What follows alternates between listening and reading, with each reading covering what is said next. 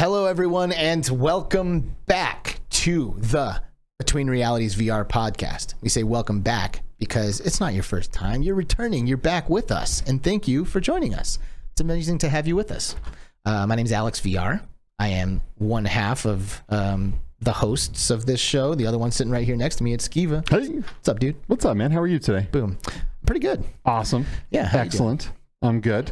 Been playing lots of VR, doing lots of stuff, keeping up with all of the crazy things happening in the world of VR right now. It's exciting times, as always. I always think it's always exciting to me. I know. No, always exciting. we're going to have to get you a new script, you know? I don't want. It's just, I just love VR. At least you guys know this guy's being authentic, all right? For real. This is it, For real. you know? Skiva doesn't pull any punches. Nope. Yeah, it's been a good week. I've been actually super busy with the new job. You know, I announced earlier this week. Was it this week? Yeah, I think so. Wow. Earlier this week, I announced my job as a strategic partnership manager for Contact CI, who make a super fancy, really awesome, high-end, multi-force ergonomic haptic glove used in VR training and simulation, which is really, really dope. Pretty rad. Really, really dope. Yeah. Very cool. We'll explore more of that. I'll probably have my boss come on the show as a guest at some point. But yeah, it's been a really busy week, you know, getting ready to go to Cincinnati next week where the headquarters are. Nice. And there will also be an event called Startup Cincy happening where all the startups from Cincinnati are like getting together for a conference. So nice. Yeah, it'd be like a lot of networking, you know, my first opportunity to like be demoing the glove and like be in public with everybody. So it's going to be rad. Heck yeah, but very it's cool. Been a busy week, you know, got a little bit of VR in. I did some 1v1 matches in Ultimex with Glitch Fandango Heck yeah. yesterday. Yeah, nice. And he's good. Nice. He's good. That game is so good. It's so good and it's free. Yeah. Like if you don't have this game installed, you're doing Please go something install wrong. it, Yeah, and then for real. send me a message and challenge me because I want to beat somebody after Glitch Fandango took care of me. Yeah, and I've been playing After the Fall as always, right? I play a lot After the Fall, but this week I went through and beat 3 maps on horror mode. And for anyone that knows After the Fall, that is not easy. It's one of the most challenging things ever. Yes. Right? It is like ultra hard. You should absolutely be as proud as you are about that. It's so hard. The hardest gaming thing ever, I think. But anyway, hit me up if you guys, anyone out there wants to play, and we will we'll go through and we're just trying to win. That's all we want to do is win in virtual reality. Is that too much to ask? No. Hello, chat. Thank you for being here and being live on this Friday. It's Friday, October 7th, 2022, and you're probably here with us live on YouTube. Oh, but maybe you're not. Maybe you're catching this after the fact on uploadvr.com as we are official correspondents for Upload VR, or maybe you're listening to the audio version of the podcast on Spotify or the video version on the podcast on Spotify, by the way, or Anchor, iTunes, or any of the other amazing sites that Skiva very diligently makes sure that we get the podcast to every week. Yes. Thank you for that. You're welcome. And thank you for listening, people. Z-Storm VR is here. What's up, Z-Storm? High Pipe, that's right, baby. Indie VR in the house. Party in Indie VR's pants, by the way. Geez. Everyone's, I guess, invited. Lindsay Sherman's in the house. Hey, Lindsay. What's up, How's it going? We really appreciate your support, Lindsay, by the way. too. I don't know if you knew that. Mike Newton says the weekend begins, and he is damn right. We're here. Yes, that is right, Mike. You know, someday, if you ever miss our show, the weekend just won't start. We're not going to know what to do. No, we're not. It's going to be three Thursdays in a row. Classy Grandma. What's up, Classy Grandma? How's it going? Thank you for being here. By the way, Classy Grandma is lighting up the Discord in a way that everybody else in this chat right now needs to be doing. Yes. So join our Discord and start just like talking about random stuff there because we love you. Play some games with us. Yeah, absolutely. We want to connect. Yep. Mr. Tasselhoff is here. What's up, dude? He's getting all of his 3D printed products out into the community, just everywhere. It's really great to see.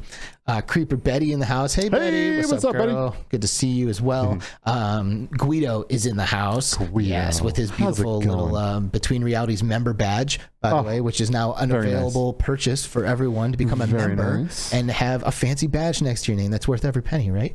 Absolutely. Yeah, that's it. And support your favorite podcast of all time, too, at the same time.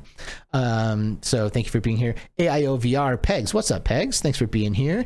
Andy's VR Reviews in the house. Hey. Oh, and then another Andy, Obscure Nerd VR. What's up, Andy? How are you? Happy Friday, bro. Good to see you. Wolf Raza. Yes. Thanks for being here, Wolf Raza. A random guy on the internet. Boom in the Hey, chat once again. how are you? Great to see you. And Lord Beavis is here again. What's up, Beavis? What up? Bluebell. Hey. Bluebell, one of our wonderful Bluebell. Patreons. Bluebell's great. Absolutely. Sadly, it's Bradley. What's Hi, up, baby? Bradley. How are you today? Good to see you, man. How Heck you yeah. doing? You pulling your hair out like usual? Probably, right? Chris Haney from Space Chris Pirate Trainer Haney. / Space Pirate Arena. Our latest Patreon. Dude, thank you, man. Thank you, Chris. We love you. God. Yes. I mean, we love you all, you know, so don't take it personally if we like tell one person specifically that we love them. Like, we also love you as well. But yeah, Chris, thank you for your support, bro. It really means a lot to us. Yes. It really does. Michelle B's here. What's up, Michelle? Hey. Yeah, good to see you. And, you know, Duggars K, right? Chillin', Duggars K. Oh, Mepper. What is that? Wouldn't What's be a up, VR Mepper? stream without Mepper in Hey, the chat. hey. Jay Brat. Hey, our guest Hey, from last Jay-Brat. week. Thanks for being here, bro. How are you?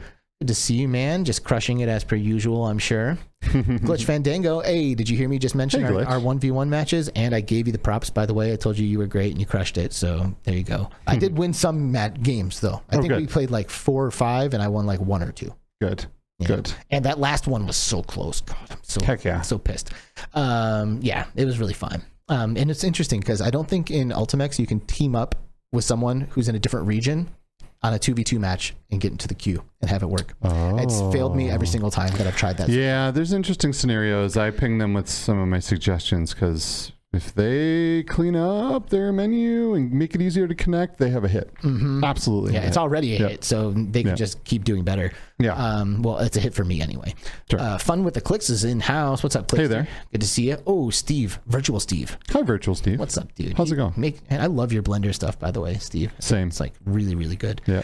Dylan Prawl's here. What's up, Dylan Prawl? Hi, Good Dylan. to see you. Thanks for joining us. How are you? And Mickey Burr, right? Hey, Mickey. We gotta have Mickey Burr and Laszlo too, of course. Laszlo Hey, 216. Laszlo. One of our wonderful members. Cleveland represent. Dude, I'm gonna be in Cincinnati Yes. next week. All right, make the Yes. trip.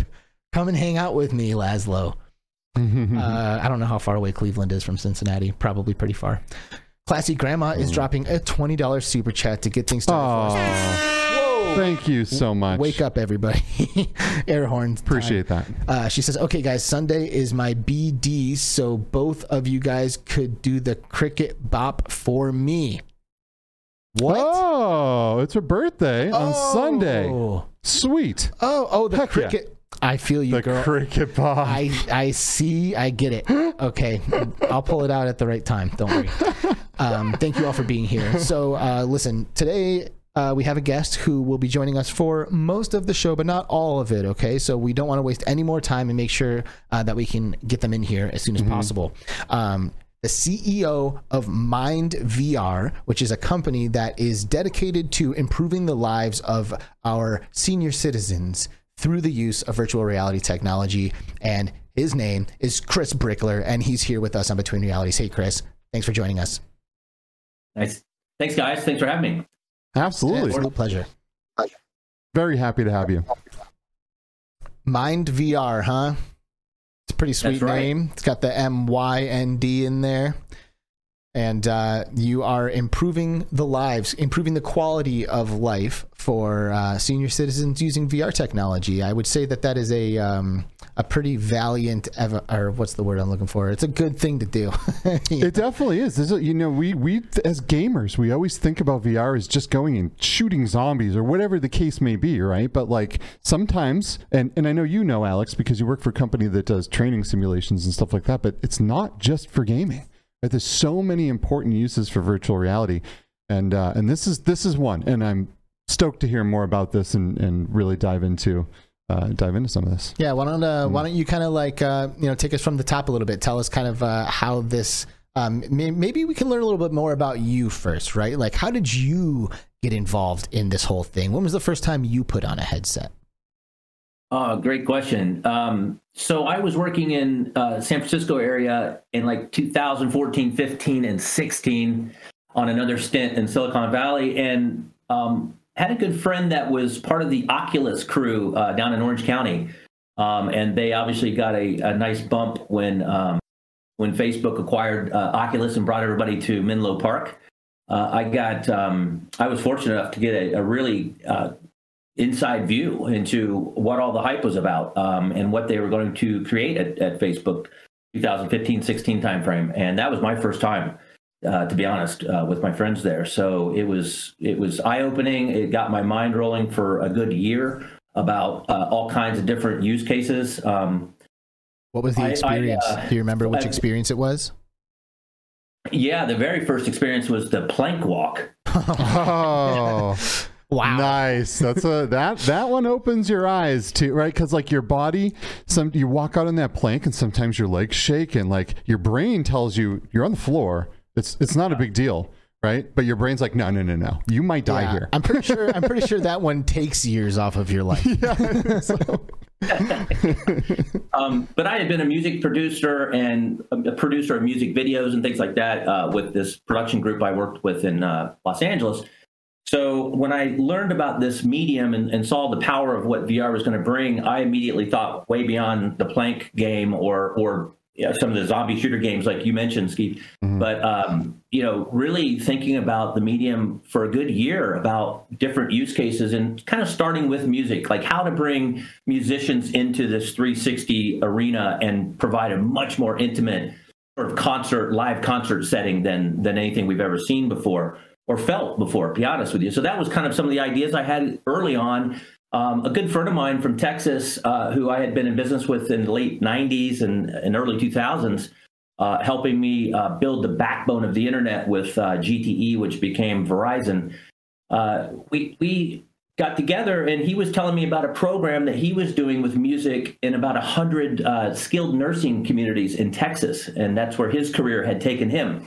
So he started telling me about the beautiful outcomes that people at 85, 90-year-old women were seeing. They were seeing with these folks relative to customized playlists on an iPod, playing that for a person that might be in a disease state with dementia or some sort of dementia, Alzheimer's or something along those lines.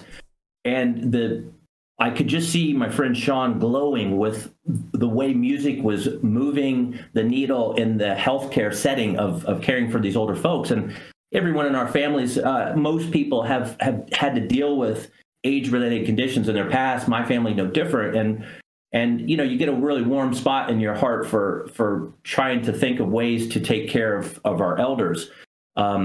When he brought that concept to me, I said, well, what we've been working on over here with Oculus is this music integration into this space. I said, what if we took your program called Music and Memory with the iPod and customized playlists and took that to a whole nother order of magnitude of more potential positivity around health outcomes, right? So that's where the whole idea got started. And we started kind of looking at the platform, the technology, what you can do with that, what you can stretch that towards, and basically reimagining VR away from a youth-based sort of gaming culture that it had become so iconic for, and thinking about it as a healthcare tool. And that was 2015, 16 timeframe. We founded this company in 2016. I moved my family from San Francisco to Dallas, and we started the company here. So, and it's just been a really fun ride for the last 5-6 years developing this. So, music being kind of the foundational element of the therapeutic side of things that we wanted to see VR being proven for. That became a real quick reality. I came back to Dallas. We took out a nightclub, brought in about 30 younger people, all dressed in 1950s garb. We had a band playing Frank Sinatra, Fly Me to the Moon type songs, spherical camera on the front row with a martini glass in front of it, a way to take that 85-year-old and teleport them in time, space, and now music performance using the medium. And we did that in 5 different states. We took the prototype out to California, to Texas, Illinois, Florida, and New York, and did testing for about a year to just see if seniors, people 75 and older, would they adopt this medium, right? That was the big question. And then if they would put the headsets on, what types of content would be relevant for that population? So that's what we've been working on hard for the last 5.5 years, is perfecting that platform. Wow. That's a really awesome story. And congratulations on making the move and making stuff happen. It's really cool. I think this is a very noble pursuit.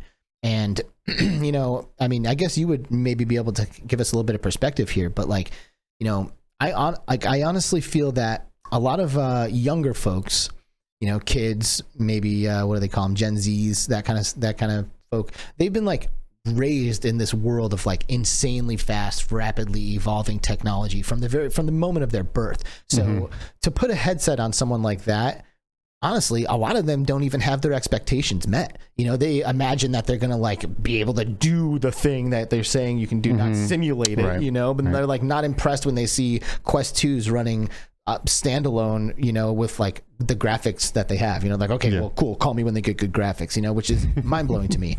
Meanwhile, before the show today, I remembered and watched a clip with Skiva from this YouTube channel called The Common Man Does Stuff, or it's like Common Man or Common whatever. But they have this like group of like tribal elders trying different like Western things. And one of the episodes is a VR headset. And there's this like super like shaman looking kind of dude, you know, he's probably, if I had to guess his age, I would say maybe what, like 70 to 75. That guy had been in his 80s. Right? Like he's old dude. And they put cell phone VR on this guy and like flew him over the ocean, flew him through the Grand Canyon, like showed him around the world in a way that he had never had an opportunity to see anything like that before. And the guy takes the headset off and just immediately starts weeping.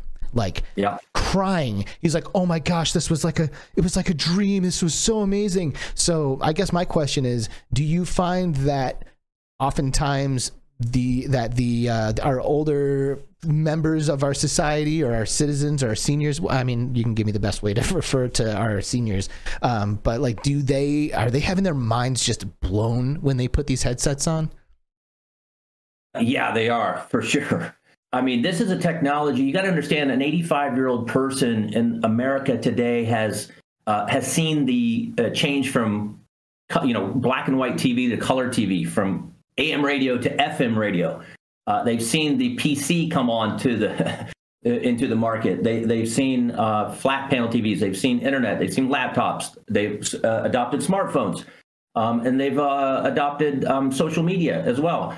You know, one thing that this audience has not adopted, and I'm always very clear about this, is they have not adopted the Atari video game movement that has really driven so much of the VR technology. So they really, it's a very new thing for older adults. Most older adults have not tried this. If I would ask the question 5 years ago, who in the room of 50 seniors have heard of virtual reality, we might get, maybe a quarter of the 50 raising their hand. Fast forward to today, it's probably more like 80% of these older adults have heard about VR and are excited about trying it as well. So what we've done at MindVR is you take an Oculus type Quest interface that is high in cognitive load.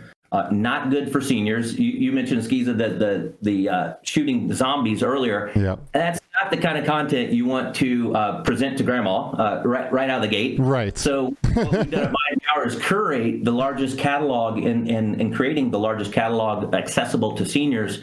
It's all very safe, secure, and it's much more calming in its interface and navigational tools. So gaze-based, for instance, is a great way for an 80-year-old to look at the llamas and boom, be in nature, right?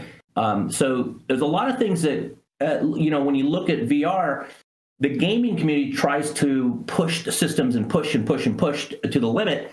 And that it's across the board, from processing to visual capabilities to the actual aesthetics of gaming environments and things like that. And then you get into 6DoF world and things like that's all so much more complex than what our older adults need right now. So we provide a very simplistic sort of interface that gets them started. And then the other thing we do is we have a care tablet. So a tablet, an Android tablet, will control our glasses on the senior. And that works really well for seniors that might have some cognitive impairment. Certainly, we deal a lot with memory care, which is a care setting for older adults that is really based on positive diagnoses, generally around dementia. That's and really interesting. when you think about dementia and you think about what causes that in the brain, and what essentially happens is the brain and neuroactivity starts to slow down and receptors become dormant, and then that's how memories can get lost. What we've seen is VR come in and unlock these memories in ways that we haven't seen other technologies. And I think it's a lot to do with the immersive nature of what we're doing, but we also are very conscious about the content that we align and provide to this population. And we basically only will license or produce content on our network that has some sort of positive outcome to a health goal or a therapeutic goal that older adult might be interested in. So do we have games just for the gaming sake of things? Not really. Do we use the gamification capabilities of VR to help in therapeutic sessions with older adults? Absolutely, yes. Yeah, so that makes sense. Wonderful. Wow. It's a wonderful set of technologies that we're just really at the embryonic stage of really understanding all the brain science on how this works, but also when you start getting into specific therapies, whether it's like occupational therapy or physical therapy or speech therapy, these are all very critical things that have to happen in older people's lives, and we're finding VR is just a hell of a tool for us. Wow. So are you saying that through the use of VR, that people that have suffered from different types of dementia have had some of their memories restored, or had a positive outcome with being able to remember things that were lost due to being able to use virtual reality? We see this all the time. We don't make any claims about this. We do talk about what we see, and a lot of people talk about it when they talk to the press or on television coverage of MindVR around the country. But yeah, I mean, I was in a senior community home right before the pandemic hit. I'll never forget this. I was with a couple that was married for 50 years. Both were in a senior community. He was perfectly healthy. She was pretty far down the spectrum with Alzheimer's. And she didn't remember his name or what she had for breakfast that morning. Certainly didn't know who I was. I'm sitting in there with the two of them and a room full of staff that wanted to see how this might work. I asked him, I said, well, where's a place that you guys have traveled to as a family or as a couple or whatever? And he said, oh, Paris, by far. That was our favorite place. And so I turned to her and I said, would you like to travel to Paris today? And she said, well, that sounds lovely. So I said, all right, great. So I handed her the headset, very softly, kind of, touch and feel it a little bit. And she picked it up, put it on, and literally within 30 seconds, she was saying, there's Notre Dame. Well, honey, we were at Notre Dame. There's the Louvre, or, and just kind of went around to the different places I'd take her. And, it was unbelievable. She took the headset off in 90 seconds and was fully present with her husband, talking about family vacations that they had. Wow. And the entire room of staff were in tears. I mean, it was just like, this is everyone saw the power of the medium, and we see that quite a bit, and not just with dementia, but a lot of different aging conditions. Parkinson's is a big problem in this aging crisis that we're going to be facing. So we're starting to see a lot of these benefits on an observational level. We're sort of mapping that into years and years of research that has already been done on virtual reality as a healthcare modality. So we're kind of piggybacking on some great research over the last 20 years, plus where some of the new technology is, and the ways we can get more mass adoption into the senior world is by providing more and more research as we move the company along. So it's a really fascinating area. I would say we're at the embryonic stage of understanding VR as it relates specifically to these aging conditions, but we've got 5 years under our belt, and we know precisely where we think the low-hanging fruit are in terms of moving the needle till we can help the most amount of people in the most affordable way forward. It's fascinating stuff. I'm loving this right now. So that's so amazing. That's so amazing to me. Like these are people that literally were born. There was no TV. There was no internet. Yeah. Right. And even 10 years ago, 15 years ago, people ended up in homes and they had dementia, and it was hard for them to live any kind of a good life, and stuck in a room all the time because they need care. And being able to like put on some glasses and like travel across the world and massage their brain to the point where they remember family vacations and their loved ones, and like that's moving, especially when you think about what's actually happening. Like, they're basically being hypnotized in a way that unlocks their memories, because all we're really doing is putting a flashing light over their eyeballs and some headphones, maybe even if they have headphones on, over their ears, but it's like a flashing light at whatever refresh rate over your eyeballs is enough to unlock memories. Like, wild. What? That wild. Is super, super amazing. So in all of the imagery on the Mind VR website, if you just go to the website right away and start taking a look at it, there's a bunch of Vive flows in the images. It looks like that's kind of like your go-to for the headset. And you mentioned earlier that 6DoF is, more complicated and like there's more going on with that. In your opinion, do you think that 3DoF VR is like a necessary stepping stone to get to 6DoF VR, or what? Because I personally would never hesitate to put someone into 6DoF and just skip 3DoF altogether. Mm-hmm. Yeah, so this particular population, we found 3DoF works really well as an introductory to the medium, but as you do move forward into more therapeutic apps, and you ask people to stand up in therapy, that's where 6DoF could come into play. But as of right now, we're pretty much having everyone in a seated position. What you don't want to do is create any type of fall hazard for older people. Yeah. Right. So we're experimenting with standing up in some areas with a therapist right there with them.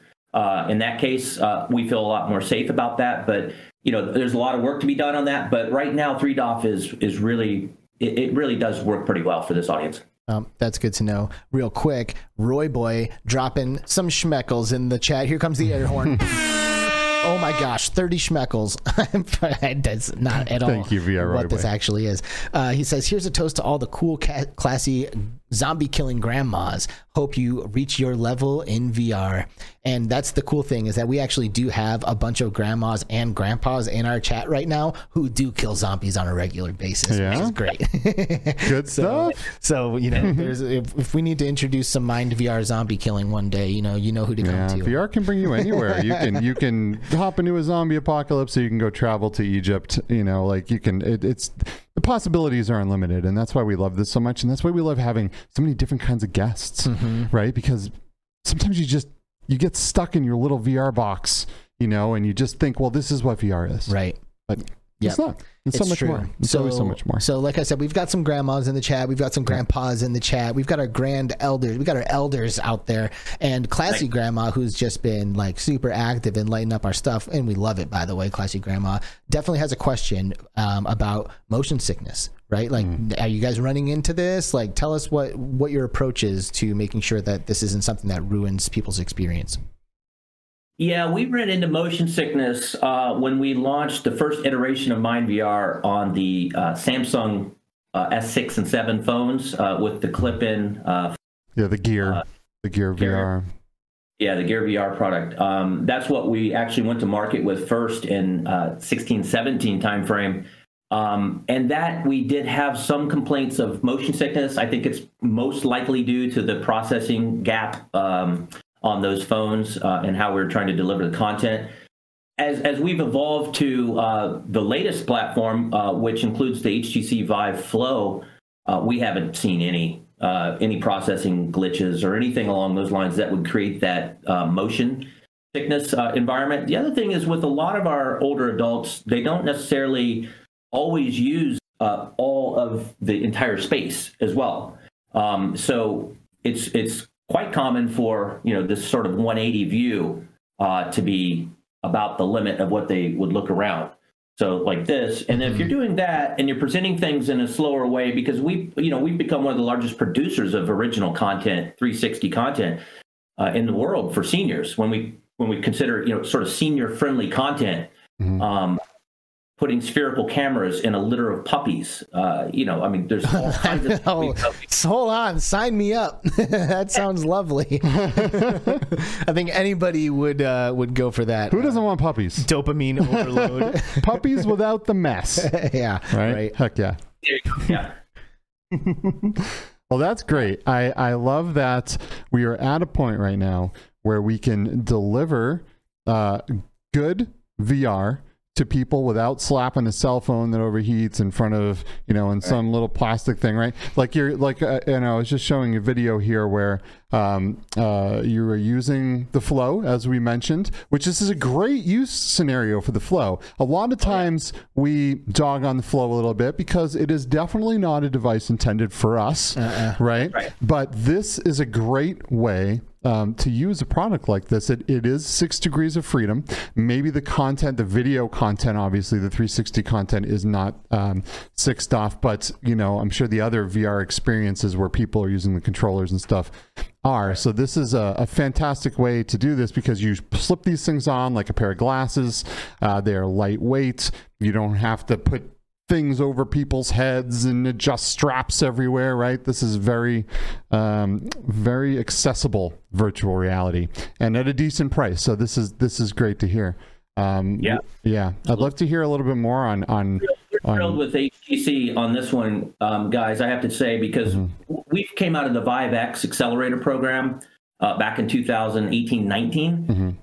And have become very, very close with HTC and helping them and giving them market requirements so that they can ultimately expand into other, you know, demographics as well. So they have delivered a game changer in terms of a headset structure. We don't even call it headsets anymore. They're called immersive glasses. Oh, wow. Okay. We got some rhinestones on some of them now, so grandma can have her bling as well. But these things are cool. And by the way, they weigh a third of the Oculus Quest 2. So when I see VR enthusiasts, young people going out to senior homes or with their grandparents and slapping on the Quest 2 onto their head, it's just like I cringe because it's like, you know, A, the wrong content, B, the wrong ergonomics, you know, completely. Yeah.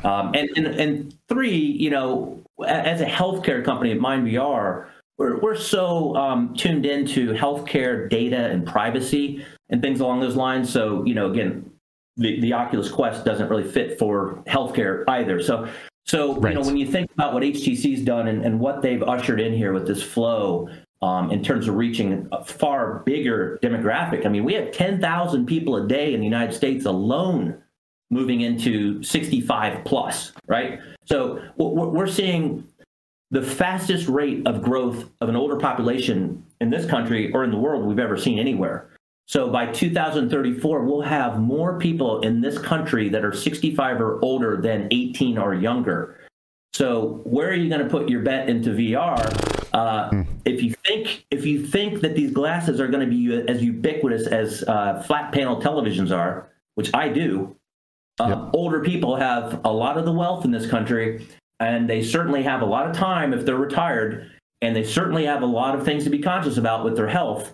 That's why we're positioning MindVR with the Flow right in the center of those intersections.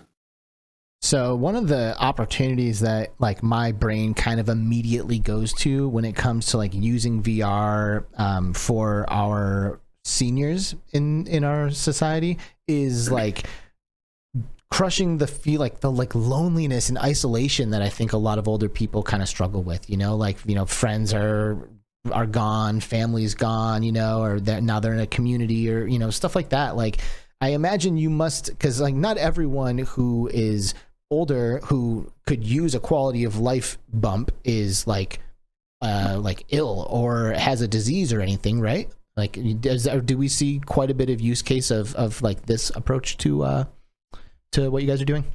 Well, what we've done with MindVR is created a platform that really fits well within the entire continuum of care. So a 70-year-old that's perfectly healthy or a 90-year-old that's perfectly healthy can enjoy MindVR, but it also has different levels of complexity and different applications in there for people that might be compromised from a health point of view. So there's a lot of different tools and applications to use in the system. What we do is we spend extra time with the therapists in the field, the nurses in the field, the caregivers, making sure that they understand the platform, the tools that they've got at their power, at the fingertips. And, that's part of the half the battle is really getting the caregivers up to speed on how to do this, given the fact that it is a new medium for this population. Right. And I mean, have we seen any examples, and, maybe anecdotal, but have you seen any examples of people like going from being like depressed and down and like out to like, wow, like now I have something to look forward to, like almost like a 180 kind of change? Oh, absolutely. Yeah, we're actually doing a very large study with Stanford right now, probably the largest study that's ever been done with the aging population and VR. Dr. Jeremy Bailenson, who's sort of one of the most recognized VR researchers in the world, put this project together with his team, and we've been supportive of that. And it's been a year long, but they're looking at how the medium drastically improves mood. And when you can improve mood with a older adult, a lot of other things can happen in a positive way as well. So socialization, you mentioned a minute ago about isolation. Yeah. We've never seen a higher level of isolation, obviously, than we just saw with the pandemic.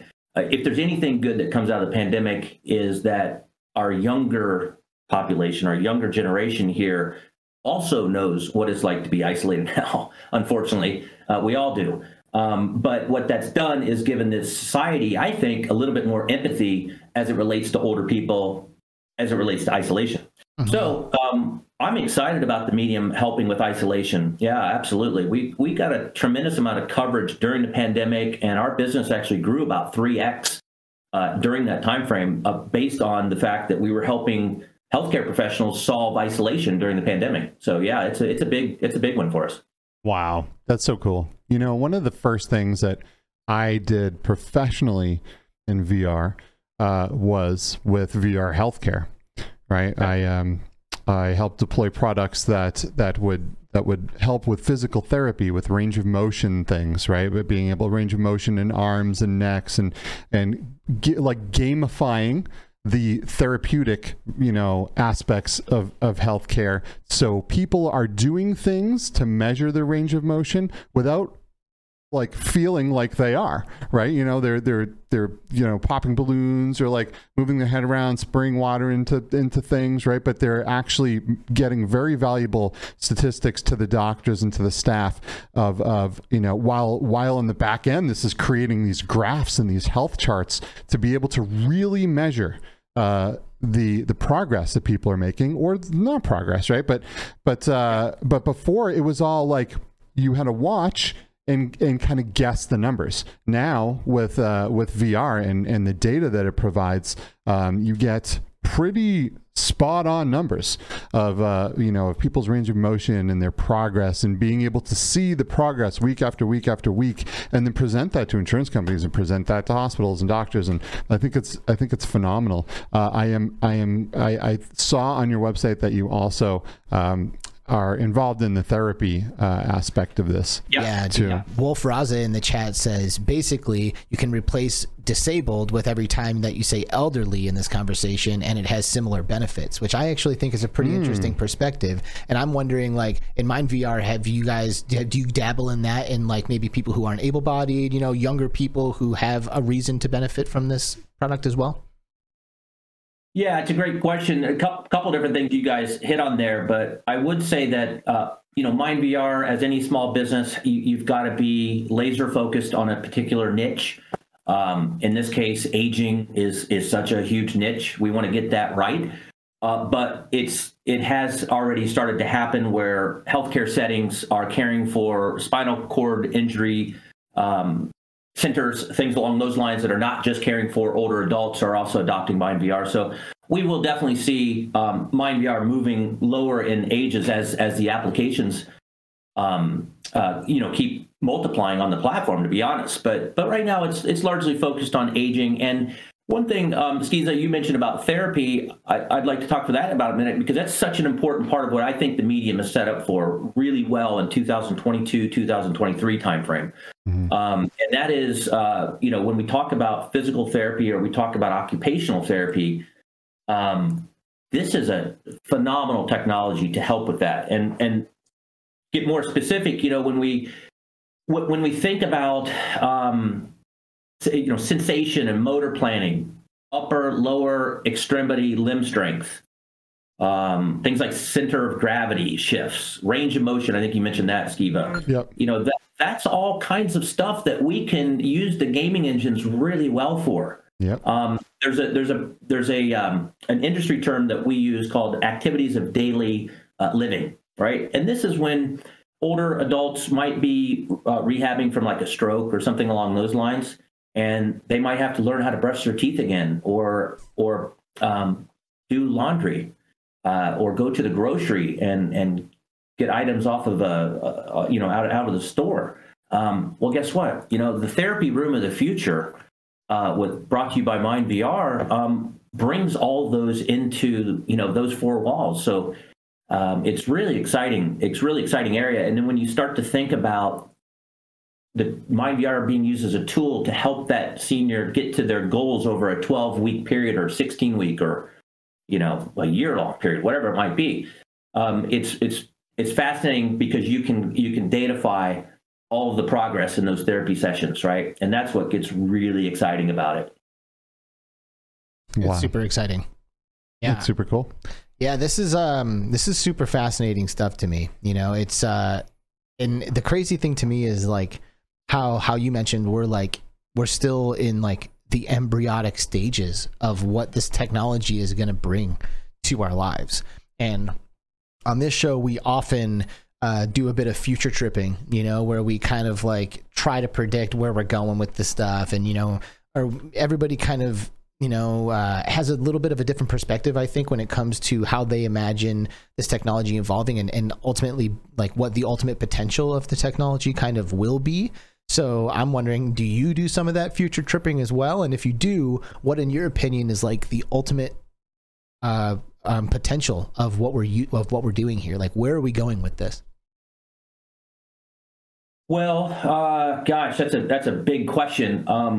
We're a founding member of the International VR Healthcare Association. We get together once a year, sometimes twice. And it was interesting. The gentleman that gave the keynote this year was a gentleman who's on the board of our company. His name is Dr. Walter Greenleaf from Stanford. And he's actually been studying VR as it relates to healthcare at Stanford since 1984.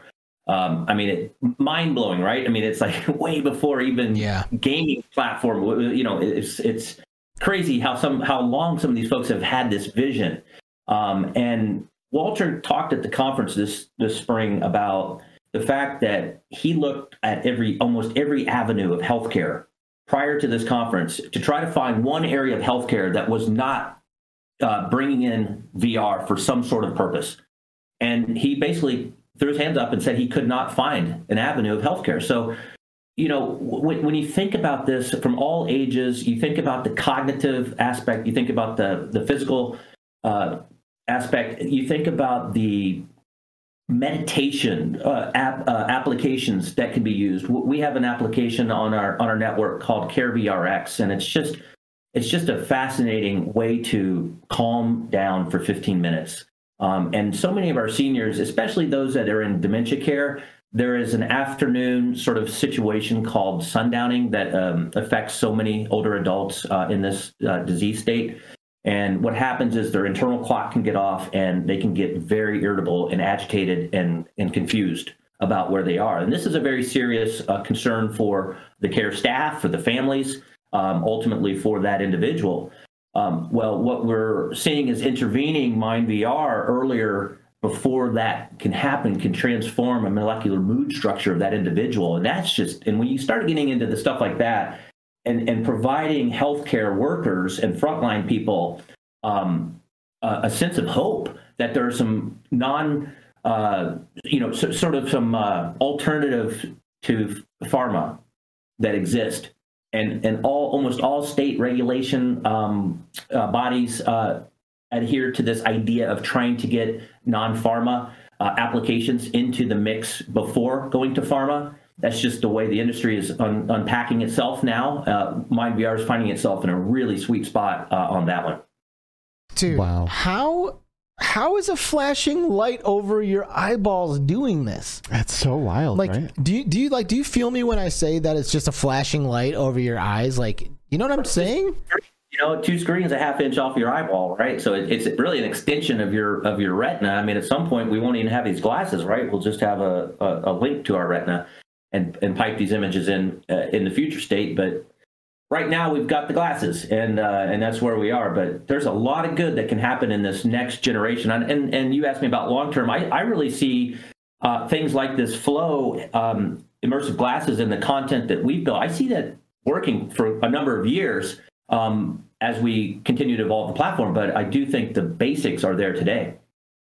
Yeah, 100%. Yeah, I mean, we've all had our lives completely transformed by VR. I think anybody who's hearing this conversation right now or participating in this conversation right now has had their lives completely changed just from putting a headset on. Mm-hmm. And that's really why we started this show, is because the power of this technology goes so far beyond what like the typical like table conversation about VR gives it credit for. You know, like we talk about it as like a useful tool or an immersive fun experience, but what we're talking about is like truly transformational, like changing the at a foundational level what it means to be a person potentially. Right. Mm-hmm. Yeah. That's amazing. Yeah, but what happens when you age as well, if you think about the aging process or know of older people that are going through this, sometimes, you know, identity can be something that starts to fade. And that causes a lot of emotions. And we found that VR can bring back those memories. It can bring, what I like to say is it kind of lifts people out of their 4 walls of their existence into what I characterize as the 5th quadrant, where that person's consciousness is connecting to art, to music, to nature, to engineering phenomenons, to underwater exploration. You know, you name it. You guys know the content's limitless. But you know, when you start bringing those connections to these people in this state, is when I think that a lot of soul searching kind of happens with the medium, and it allows for that. It allows for the imagination to go on just beyond what the flashing lights are of the current session. And they start talking about it and socializing about this with their friends, their older friends. And it becomes a topic of conversation. We see this with families. One of the most beautiful things I see is when we have MindVR and let's say a senior community in Topeka. And we have families that come in and might do MindVR with the seniors. What we're finding is a total stimulation to the conversation. So it's no longer about grandpa's sore knee or the bad food. It's about hey, let's go to the Grand Canyon this afternoon. You know, you open up again those 4 walls of existence to the 5th quadrant, and it's the sky's the limit. And really that's beautiful. amazing, you know, but like I could argue that I could also do that by playing World of Warcraft. You know, like, hey, can I just get Grandpa to play World of Warcraft with me? Hey, you want to go do a dungeon today, Grandpa? Yeah, you know, and like we go into the dungeon. So there's something about VR that really takes this to the next level, you know. And what do you think that is? Like, is it the presence that VR is able to deliver, you know? And also, secondly, making it about a social experience. You know, what are your thoughts about social VR, like co-presence virtual reality experiences? You know, like I'm in a headset, you're in a headset, we can see each other. You know, do you think that that's going to be a huge part of what you guys do in the future as well? Yeah, I think there's going to be a lot of connectivity as it relates to VR and socialization in the medium. We have to be careful, again, with this particular population. They did not grow up on Atari graphics and avatars that don't make any sense, right? So our generation is fine with that. But when we get to the older generation, what we've done as an interim into a full-on, you know, avatar and avatar with grandpa and grandson, to your point a second ago, instead of inviting grandpa into a complex maze of content that grandson likes, what we've done is flip that upside down. So we've created a feature called Mind Connect. And what Mind Connect does is allows for grandpa in his metaverse in Topeka to connect with granddaughter in New York City on her smartphone. She can watch his Grand Canyon experience. She can drive the experience. She can say, hey, would you like to go to the St. Louis Arch today? Would you like to do something different? And they can have a real-time conversation 2,000 miles away and be fully into his experience. So that's not really bringing him into the kids' game, but it's allowing that intergenerational communication to happen on a whole new level. So think about the 22-year-old that might feel a little alienated in a relationship with their grandpa, right? And now they've got VR as a connector. That's exciting to me. Yeah, that's a really good distinction, and I'm glad that you had such a good answer to that, because you're right. I'm not going to get grandpa into World of Warcraft. I'm not going to get him into After the Fall. I'm not going to get him into any of that stuff. So you're right. It really does need to be flipped, and it needs to be grandpa's content that I am able to connect into in a way that makes sense and is accessible for him. So that sounds awesome. Yeah, that was the answer I was looking for. Your point is right on, though. The connection capabilities of the medium are so powerful, and I see it with the gamers all the time, obviously. But so we're just creatively thinking about ways that we can connect those generations. So it's really exciting, that part of it. Wow. So where are you guys located? Where are you doing this? And what's next for what you guys are doing? Yeah, right. So we're based in Dallas, Texas, and we operate in, I think, 47 or 48 states now, Canada, Australia.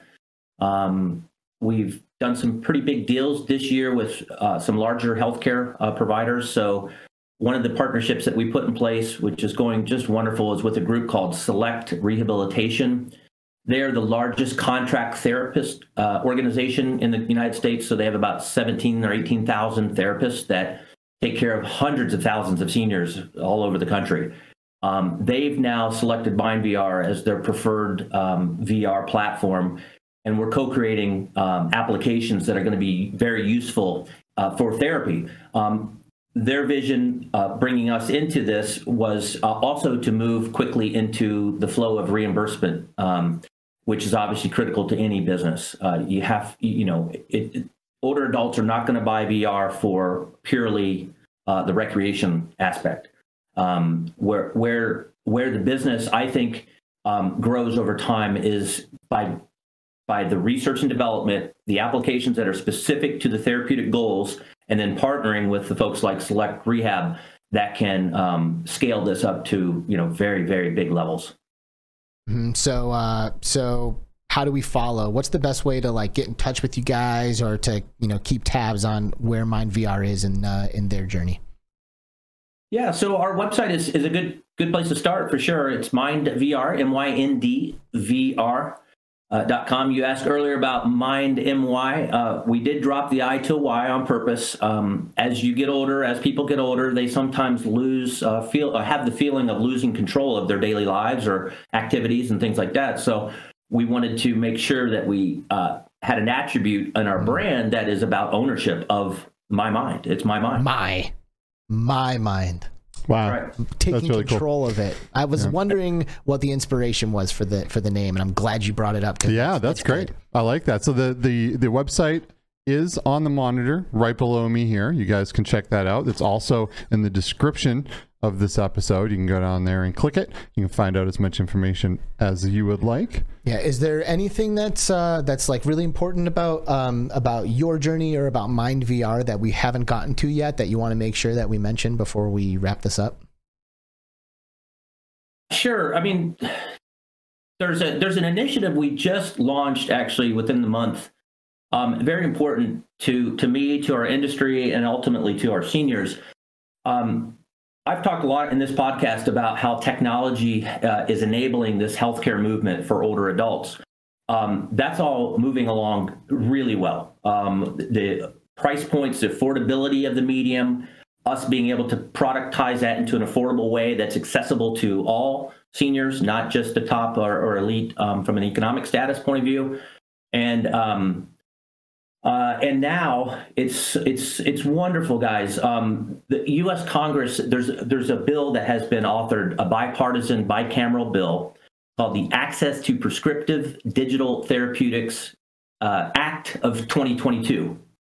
I know it's a mouthful, but essentially what has happened is the Republican senator and the Democrat senator have come together and said immersive technology, digital therapeutics, software delivered to help with therapy. We want to move that faster through our overall fabric of healthcare in this country. So we're asking everybody we talk to take a look at this. We've created an educational website called Digital Therapy Now, all one word, digitaltherapynow.org. And people can learn a little bit about the bill. They can also learn a little bit about how VR is going to impact the health of millions of seniors. What this bill does is help fast track this through FDA, through CMS to establish billing codes. It's a groundbreaking set of legislation that we are fully supportive of, and I encourage anybody who's in the VR space to take a look at this because it's a great use case, but it's also now quickly moving in through Congress as a real healthcare transformational tool. Couldn't be more excited about it. Wow, putting on a VR headset for your healthcare. Wow, that is so cool. I am a huge advocate for not defaulting to big pharma if we don't have to. Yeah. Right. So just being able to put on a headset and to be able to use this type of technology for therapy and for depression and for all of these different things and to help people. I am just over the moon about. I think it's fantastic, and I love what Mind VR is doing. And I wish you guys all of the luck, because one of these days, not that long from now, I'm gonna be a senior. I'm gonna need this stuff. Well, you won't need Mind VR. You're gonna have right. acclimated. Who knows? But I feel you. Mind brain control. You're gonna need something. Interfacing or something. I don't know. Right. But yeah, absolutely. We all went through the pandemic, right? We all suffer from some level of mental health, or have to be conscious about our own mental health, right? Mm-hmm. I mean, myself included. I got heavily involved in some meditative applications. One of my favorites is a friend of mine started a company called Tripp, TRIPP. Yep. And you talk about a daily, every other day routine that I do in my own life. It is just awesome to think about life balance. As hard as I work at this company, I have to balance myself. And boy, is VR meditation a way forward. It's awesome. And you don't need tons and tons of training and hardcore discipline to pull it off. I would argue that meditating for real is probably better than meditating in VR, but not everyone knows how. Not everyone has the discipline. Not everyone has the strength to do it for real. And VR, it is just accessible. Right. It makes it so easy to get involved. It's another medium to show you how as well. Exactly. Most people can't just sit down and meditate. They don't have any idea how. They stop and they close their eyes but this is a great way to learn how to do these things and to be able to bring yourself to a place where you can and you want to. Totally. So totally. It's great. Chris Brickler, you're the CEO of Mind VR, and you have definitely made two fans and followers out of Skiva and Dai. So thank you so much for spending some time to come on the show today and talk about everything that you're doing. I've been watching chat, and I think a lot of people who have been watching the show today are really inspired by the work that you're doing. So I hope that can put some wind in your sails and help you continue to sail forward into this thing, because I think you're doing something really, really awesome. And of course, you're using our favorite technology to get it done. Mm-hmm. So thanks a lot for coming on the show today. Thank you, gentlemen. I really love what you're doing, and keep up the great work yourselves. Thank you. Thanks so much. We're going to say goodbye to Chris from Mind VR. And actually, Chris, feel free to disconnect at this point, too. I know we spoke earlier, but you got to go. So thank you for being here, man. Say bye to Chris, everybody. Bye-bye. Bye, Chris. And just like that, Chris Brickler from Mind VR is gone. Yeah, and maybe we'll stick around for a few. Yeah, this is a little shorter than the typical episode that we have. So we did, we'll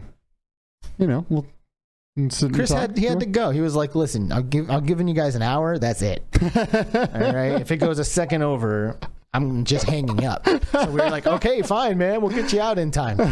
No, he was super awesome, and he was like, "Oh, it's okay." But yeah, we try to, we want to make sure that he can get to where he needs to go. So he's gone. Absolutely. The chat has been really awesome. I gotta say, like, it hasn't been it wasn't one of those conversations that it's like easy to pull in everything that I'm seeing, but like all of your guys' contributions to that were really, really cool. I love seeing stuff like from Wolf Raza, who says he straight up laughed when he saw the Vive flow on the show today, but now is excited to recommend this program to people if it ever comes up, and like that is pretty amazing, to like have him come on, because anybody who's put on a Vive flow will kind of laugh at it, what I mean? We're like, okay, for sure. Anyone like us, right? Anyone that's like a VR enthusiast. We never saw a good use case for this thing before, and I think that's definitely changed today. Hey, classy grandma. Oh wait, I gotta go faster than that. Oh, I don't even know how to do this anymore. Listen, he tried. I think lightning may have struck that that fateful episode. I don't know. I'll work on my crickets. Maybe an individual cricket button would help me pull that off. Oh, okay.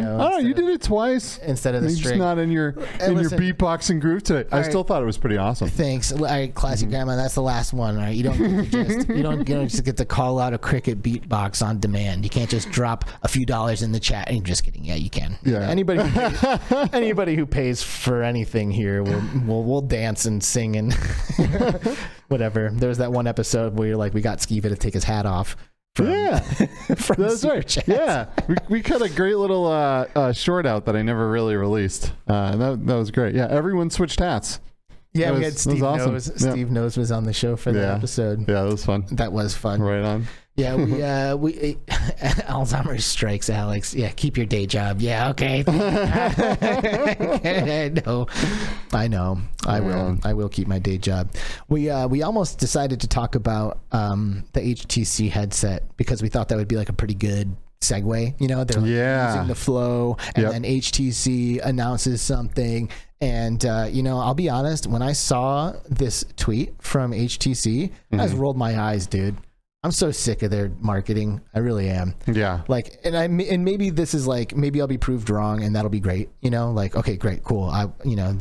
They pushed me to my breaking point and then pulled me back in, and that would be fine. I would be totally okay with that. But this is just giving me like hardcore flashback vibes to like when they were just like teasing like arbitrary products, like trying to capitalize on consumer hype levels for products that ultimately they weren't going to use. They did that multiple times. And now here's a new headset, They have been pretty active on social media responding to everybody's like comments about this headset, and they seem pretty damn confident that this headset is good. So, I mean, of course they always are, right?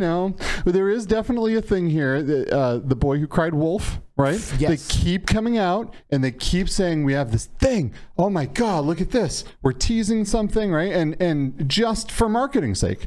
Just to have a bunch of people share it and talk about it and speculate about it, and then it falls flat on its face. Z-Storm says the Vive who cried flow.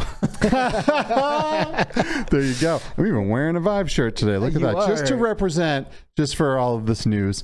But, it is what it is. You get to a point, any business will get to a point where if you kind of burn people enough, they're just not going to pay attention to you anymore, right? But HTC is big enough and they've had a big enough impact on VR that I really, man, I hope they do something good here. But I will tell you that they have been ramping up for something. They have been hiring people in droves. Yes. They have a lot of people that we know have gone over to HTC. Seriously. They are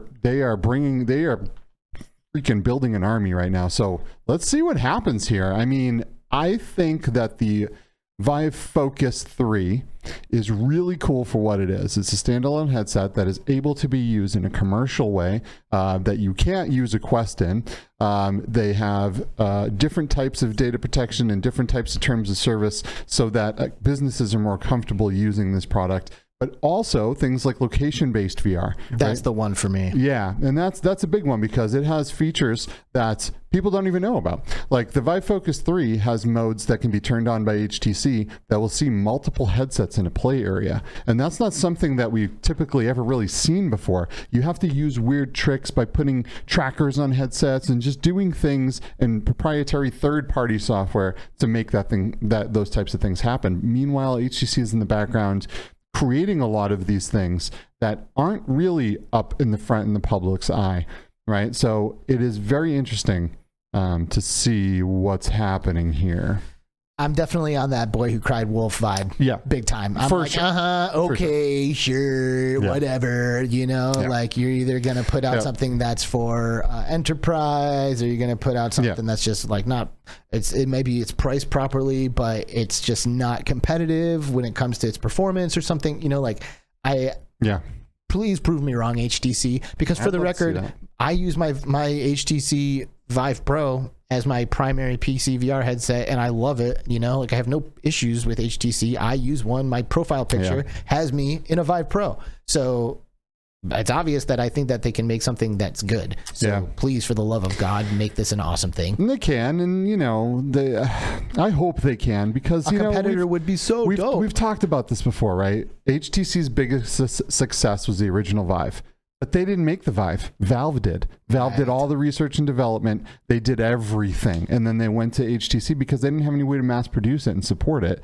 And HTC, being a cell phone company, had experience in screens and all that stuff. They produced the headset and they put it out there. And then they have not really been able to do anything drastic that's really taken off ever since Valve did the work for them. Unfortunately, right? But I want to see HTC survive here. I want to see the OG headset company come in and do something amazing. It sounds like the same conversation that we had a year ago. It is. It's literally the same conversation. It is. And yeah, last time, I mean, it was the Flow and, you know, for those, the Focus and the Vive Pro 2. And then, you know, coming out with wand controllers, you know. Yeah, like, they just, come on. Yeah, the Cosmos was a flop, right? Like they had an idea there and they just weren't able to execute. And hopefully they're ramping up and hiring the right people and making the right decisions and looking at market data and listening to people, because if you just listen to the community, most of the time they'll tell you what you need to do to become successful. Yeah. They are the people buying your products. Listen to them. So, and I guess by this time next week, we will have heard about the Quest 3, like for real? Well, the Quest Pro. The Quest Pro. Yeah. So the Quest 3 was leaked by Bradley. Yes. Thank you, Bradley. Yes. But the Quest Pro is set to debut at Meta Connect, which is on the 11th. Wow, that's so just a few, just a few days away. So that's pretty exciting. You know, if you really think about what's happening here, I know I'm going to forget some headsets, right? But we got a Quest Pro coming. We have a Quest 3 leaked, right? We have this new HTC thing that who knows? They said this was a new headset. So right? It will be. We have the Lynx R1. We have the PlayStation VR 2. Mm-hmm. We have, oh my God, what Pico. else? We have the Pico 4. There are so many headsets coming out. There's so many. And there's headsets that people don't even know about coming out. It's nutty right now. Anyone who still thinks VR is dead, I think they're brain dead. Yeah, you're right. And these past couple of years, dude, like really the Quest 2, bro. Yeah. God damn. The Quest 2 did so much. It did. Like it literally made VR mainstream. And maybe everybody hasn't used VR and maybe it doesn't have like mainstream adoption, but mainstream like recognizability, like everyone understands that virtual reality is a part of our daily lives at this point. You know, even if they're not using it, they know someone who has one. They know someone like us who just won't shut up about it. You know, like it really was a big deal. So they open the eyes of Apple, right? Now Apple's going to be coming in, a $3 trillion company, right? Like that's huge. It's massive. The Apple reality. I mean, this is going to be a big deal. I think possibly this CES coming up could be absolutely massive. We might be there trying all of these headsets on the show floor. These companies are all coming to CES this year. That's nuts. Yeah. All of these companies stopped going to CES years and years ago, but now Sony's going to be there and Apple's going to be there and Meta's going to be there, and like, what is happening? But no way Apple comes with a headset, right? Like, there's no way, right? This is Tim Cook says this is like the next thing. Mixed reality experience is like the next thing that is going to blow everyone's minds. It's like he is an absolute believer, and they are. I think they're going to come when they announce this thing. They're going to start hammering this thing in, and I think they're going to start showing it off, and Apple knows more than anyone that you can't see the value of their product without showing people, right? They went and they opened all these stores and they made everything look pretty and focus on the aesthetics, and because they want you to go in there and try it. They want you to be able to put your hands on it and see what it's like, because you can only communicate these things so well over a video or a web article or something, right? So I think they are going to be out there hard when the time is right, making sure everyone tries this thing. Because maybe you won't be able to afford this first iteration because it's really going to be an overpriced dev unit. But the following one and the following one after that and the following one, I mean, this is the path forward. All these companies know this is the path forward. But there really, like, now that I'm thinking about it, like, there really isn't any way that are all of these headsets going to make it? You know, because like when I think, and I understand that there's like different markets, you know, like there's us in the West, there's the European market, there's the Eastern market and all of that. But like when I think about, like, you know, the Quest line, and then the Pico, and then the PlayStation, and then the Apple, no one's going to go out and buy all four of those headsets. No, and this isn't how this stuff works, right? Like you know, we all need to eat, but not every restaurant makes it. Right. We're gonna have to watch and see what these companies do, and see some of these companies are gonna have to bring things to the table that you can't just clone the Quest and expect success. The Quest is there, it's backed by a huge company that's subsidizing costs, that has a great game library. Like, if you're coming into this market, you better be doing something really special. Apple will definitely be doing something very special, and they have vision. They've been working on their headset for like decades. ARKit has been shown at every Apple Connect or every Worldwide Developer Conference and all of these things for the past decade. It's nuts. They've been working on this stuff through the lenses of their phones and their tablets, but it's all been leading up to this, right? So they're going to come in swinging. They're going to have massive amounts of eyes on VR and AR. We know Quest, you know, they changed their name. You know, Facebook changed their name to Meta. They are in this. They're in it to win it. We'll see what happens. HTC has a long road in front of them. They're really going to have to step up and bring something really special here. Are they capable of that? I don't know. I mean, and then what, like, PlayStation just dances through the whole thing? PlayStation, you know, like, has developers. Right? No, they're like, yo, we got the games. Yeah. We got the AAA developers. I want a PlayStation. You know, like, I want the PSVR. Like, that is like, if I'm thinking about all of them, that's the one that excites me the most. Same. But I guess we're gamers, you know? And we are. Wolf Raza brings up in the chat, like, he doesn't think that Apple's going to focus on gaming at all. And they'll have games, but that's not what it's about. This is about changing people's lives. They didn't put out an iPhone and say, this is to play games on. No, you can play games on it, but that's not even close to what that thing is. Right. It's a global communication platform, right? This is going to be the same. This is going to be to transform people's lives, to be able to use it for you know, your mom and dad, right? To be able to use something like this and find compelling ways to use this and to really implement this into someone's life, right? They're not a Steam competitor. That's not the way they want to go. You see that stuff about like Alex, you know, like talks about Alex coming to PlayStation VR, like I mean, I know we've known this the whole time, and every Half-Life game has always come to PlayStation, right? Yeah, so it's just going to happen. Of course, it's going to happen at launch, though. Do you think? No, not at launch. No, I don't think so. Dude, I mean, Alex as a launch title would be a slam. Oh, it would be huge. It would be huge. But these are two big companies with a lot of money, and they had to negotiate things. Yeah. Right. Like, there was a lot of things that had to be worked out from a business perspective, and that doesn't necessarily line up with the launch of the headset. It might, maybe it will. It'll surprise us all, right? These companies are very hush hush about this stuff, and it would crush it. Imagine if Half-Life launched with the PlayStation VR 2 with adaptive triggers and facial haptics when the face huggers hit you. I saw a commercial on, I think, YouTube yesterday from Geico. with the gecko with a portal gun. Oh. And like he's talking to the AI from Portal and like has a little commercial, and then he puts himself in a little portal loop and he like flips through it. Like, what? Yeah. Like, oh my God. Valve obviously was talking to Geico about this, right? Like that's a Valve property. Like that's all there is to it. So it's like interesting because, you know, Valve, I don't know. I always imagine Valve as this like walled garden kind of thing, you know, like they don't do everything and all of that. Valve is so interesting because they don't have to do anything. What they are currently doing with their store has made them so much money, and how they've monopolized the entire PC market for gaming. It's just massive. They take a 30% cut of every PC game made, period. That is unbelievable. But they saw VR and they went, whoa, this is huge. And they developed, they took part of developing the Vive, and they made this whole thing a reality, and they have the biggest VR store on PC.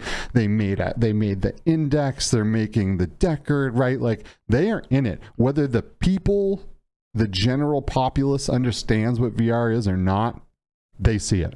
They see it. You know, they're definitely. Hey, Tribe. What's up, Tribe? How you doing, bro? Ow. Tribe, you know, took care of our sex bots. Oh, thanks, Tribe. Appreciate you, buddy. Yeah, thanks for taking care of the sex bots that you brought to our channel. You might as well clean up after yourself. When you're Tribe Grey Wolf, man, everyone follows you around, you know? I guess so, huh? Especially them sex bots. Well, if you guys haven't checked out Tribe Grey Wolf's channel, by the way, you totally should. Go check him out on YouTube. He does some awesome mixed reality streams. Him and his wife, Jordy, oh my God, they do awesome things, and they're such good people, and you need to go check them out and support them because they are phenomenal. Tribe is just great vibes, man. Like you get this guy around you and you're just gonna be like laughing and smiling. It's just like good vibes. He's awesome, and he's a good person, and he wants to help people, and he's just in it for a lot of good reasons, which you don't often see. So yeah, Tribe's a real deal. Snow Toad's been chilling with us. What's up, Snow Toad? D1 360 VR's been chilling with us. How's it going? You know, the deck of gear is not chilling with us. The deck of gear. R.I.P. I wish I had a virtual 40 to pour out for Deca. It's almost like just saying that like it sounds like a joke to me now. It's like you just say the word deck of gear and it like makes me want to laugh. Those poor people, man. Like they were truly I think they had something cool, and the supply chains from COVID just destroyed them. It just crumbled them. You know what I mean? Meta and Valve and all these big companies were like, this is all ours. We bought all of the inventory for all of these things. They were too fucking cocky.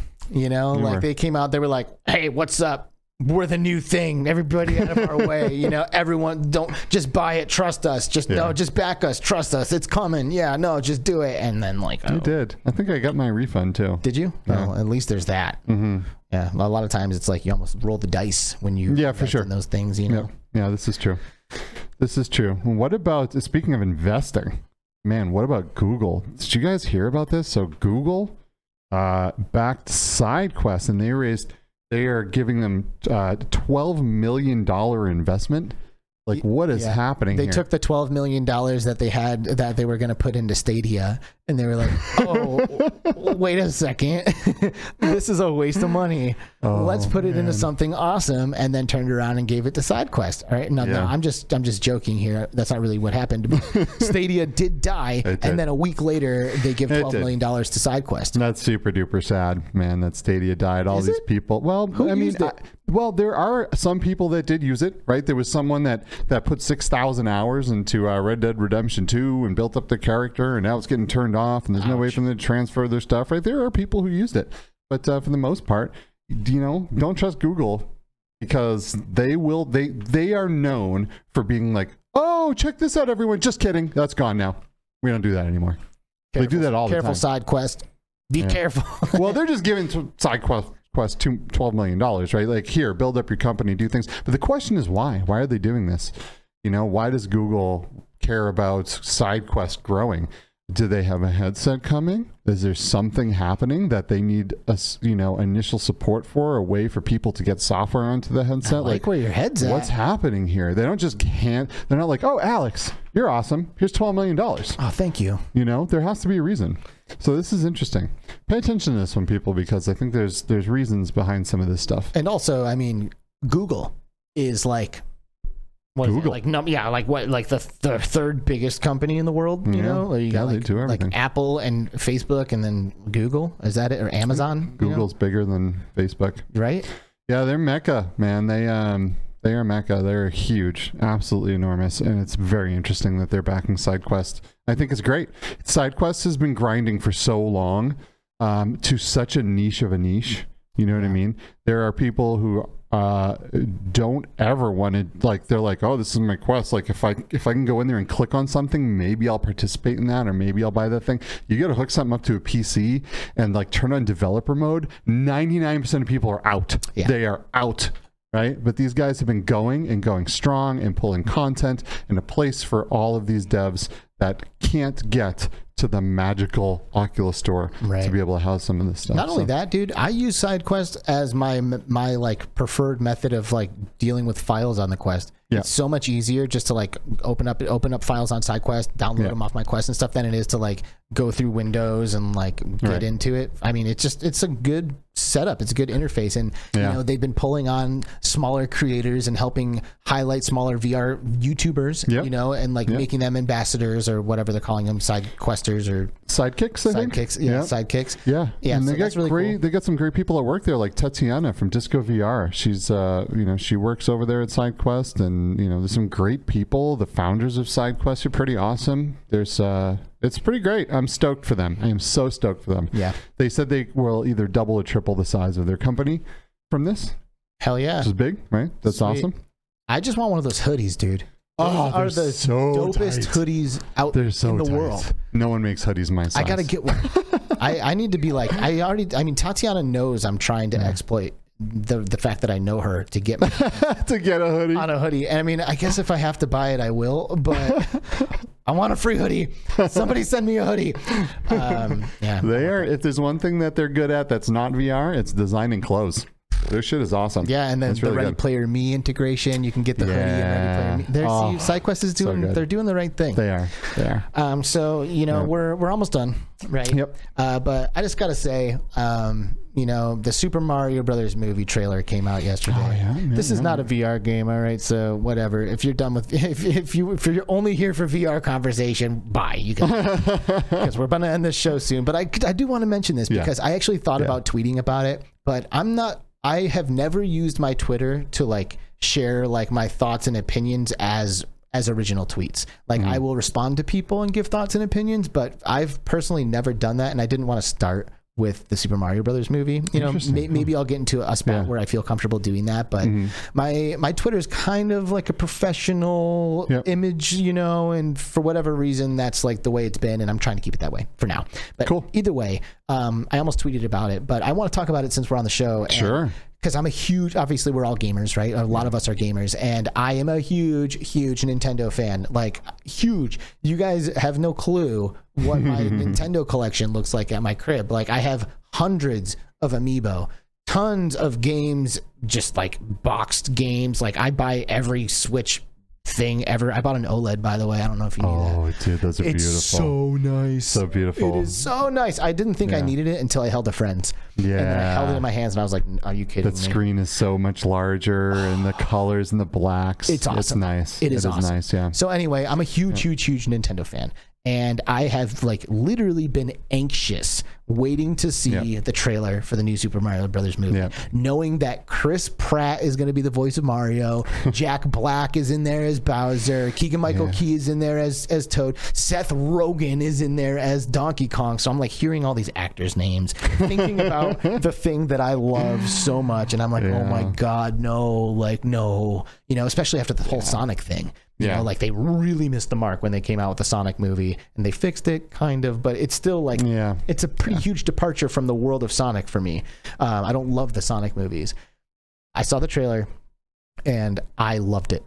I think the trailer is awesome. I think the voices are great. Some people are giving Chris Pratt a hard time about like not sounding as much like Mario as the old. We all grew up with Mario. We all know Mario's voice. So that's going to be hard. It's going to be a hard thing to take that role. Anyone who took the role of Mario has to know they're going to get some hate. No matter how good you do, no matter how, like, it doesn't matter. You're going to get some hate. And, you know, we only got two lines of dialogue from Mario, but it landed on my ears.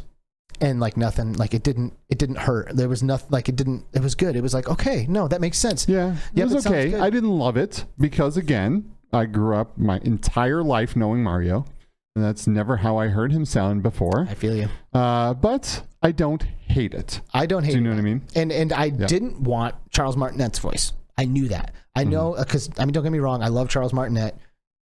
Meeting him, like, I was emotional when I met him at Game On Expo. Like, I was literally fighting tears, which is crazy because he's not even Miyamoto. He's just went into a studio and recorded some woohoos, you know, like, not a big deal. But still, it was a really important moment. I was like, oh my gosh, you're the voice of Mario. Wow. You know, so I love him, and I'm going to cherish the photo that I have with him forever. But I still was not about to sign up for 90 minutes of that, you know, just his like super high, like old school stereotypical Italian accent guy, you know, like it just, I think that would be a little bit abrasive. I can rest assured, and we can all rest assured, that Charles Martinet is on the cast. So he'll either be playing other characters, or what I imagine happening, and this is just a prediction of mine, is like a Super Mario 64 version of Mario, like popping out of a pipe and like running around for a minute or something, like, you know, like multiple timeline kind of thing or something. Like you see him for a few and he's doing the wahoos, and like he sounds like the original Mario. Well, I'm glad he's in there, right? Because he should be. He's been a huge part of Nintendo history since at least Mario 64. So I'm glad that he's involved in some way, right? So that's great. He's in it. Yeah. So anyway, I just want to say that I'm a huge Nintendo fan. I've been waiting for this movie trailer, like literally afraid, like shaking in my boots that it's going to suck. And I was so hyped after I saw that trailer. So I cannot wait for the Super Mario movie. Same. I'm really excited. And I hope that, I mean, you know, Shigeru Miyamoto being involved in the movie's production is really all that should have been enough for me. But now that I've seen it, I'm really, really stoked. I love Super Mario. I love Nintendo. There's a movie coming out. Boom. There it is. Yeah. Welcome to a VR podcast, people. I love it. That's a big deal. VR arguably wouldn't be here if it wasn't for what Nintendo and what Mario did for gaming. Yeah. Right? Yeah. So Mario, just huge. Mario period was massive. That was like the first side-scrolling platforming game ever. Yeah. And they just happened to nail it. Like the first one, nailed it, crushed so hard. Yep. It's Super Mario Bros. On NES is fun today. Yep, like it is still great. It still holds up. It is. It's phenomenal. And someday I can't wait to see how Nintendo gets into VR, because eventually everyone will, or they'll die. So which, by the way, I am soon going to buy something that I have shared in our Discord a little bit recently. But Nintendo, back in like 1987, made for the Famicom a 3D viewfinder with 3D games. There was like a handful of 3D games that they made for the Famicom that you could look through this thing, and it wasn't just like I'm like misselling it right now because it's not a Virtual Boy. It's not where you just hold it up. It's literally an HMD. Like you put it on your head, like a head-mounted 3D NES Famicom, a Nintendo Famicom viewfinder headset kind of thing. And they are available new on eBay for way less than you would imagine. Really? Yes, like new in a box for like $150. What? Yeah, I mean, now I think you'll still need the Famicom. Sure. So I'll buy like a Japanese Famicom, and that'll probably cost me $150 to $250 also. But I am definitely going to buy one of those Nintendo HMDs, and I'm definitely going to buy those 3D games for the Famicom, and Sweet. I'm going to play them. Bring them over. It's going to be awesome. I almost pulled the trigger like a week ago, but I just want to put a little bit more money in the bank. Pull that trigger, man. I want to try that. I know. All right, I'm going to do it. I'm buying it. So anyway, Nintendo's cool. Mario's cool. VR is cool. Between Realities is cool. The Between Realities audience and community is insanely cool. The absolute best. You know, man, chat 69, get the out of here. All right, so jeez. Where did that come from? I know, these Sting sex bots. Whoopsies. So anyway, I think that's about it, right? That's about it. Yeah, next week will not be live, but we will be here. Alex is traveling for work, which is pretty awesome. It's exciting. So we will be here in the premiere. We'll be in chat. We'll get to like hang out and chat with you guys. At least I will. I'm not sure exactly what's happening with you, but I will be there in chat, and we will have Anthony and Aaron of ArcAxer on, which, if you don't know what ArcAxer is, it's a really cool turn-based game that's coming out on the Quest. It's actually, they're on App Lab, they're on Steam. It's a really cool game, like 25 hours of gameplay, third person and first person views. Like it's a pretty dope game. Third person overworld exploration and dungeon exploration, first person turn-based RPG style combat. There you go.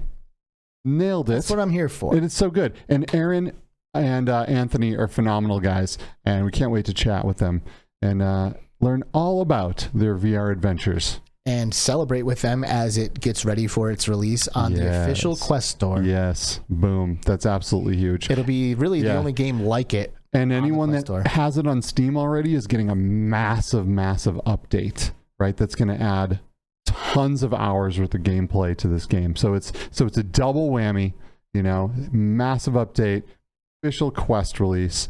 So it's a big deal. We can't wait to get those guys on here and chat with them all about it. Wolf Raza, Snowtoad, Laszlo, Michelle, Duggars K, Classy Grandma, Bluebell, Tribe Grey Wolf, Z-Storm VR, Brittany, my darling love wifey, Chroma Snare, V-Roy Boy Dude,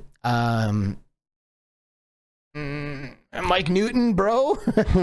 Mike Newton, Mind Jive, Mickey Burr, and the rest of you. We got to get out of here before the bots just completely consume our chat. Yes. So thank you guys for being here. We will see you in a week with the dudes from Arcaxer. Join the Discord. Get in there. Population 1 is going down tonight with an amazing group of people. Custom lobby. It's super dope. Do it. We love you. Hit us up for ATF. After the fall, hit me up for Ultimax and more things. Have a great weekend, everybody. All right. Bye-bye.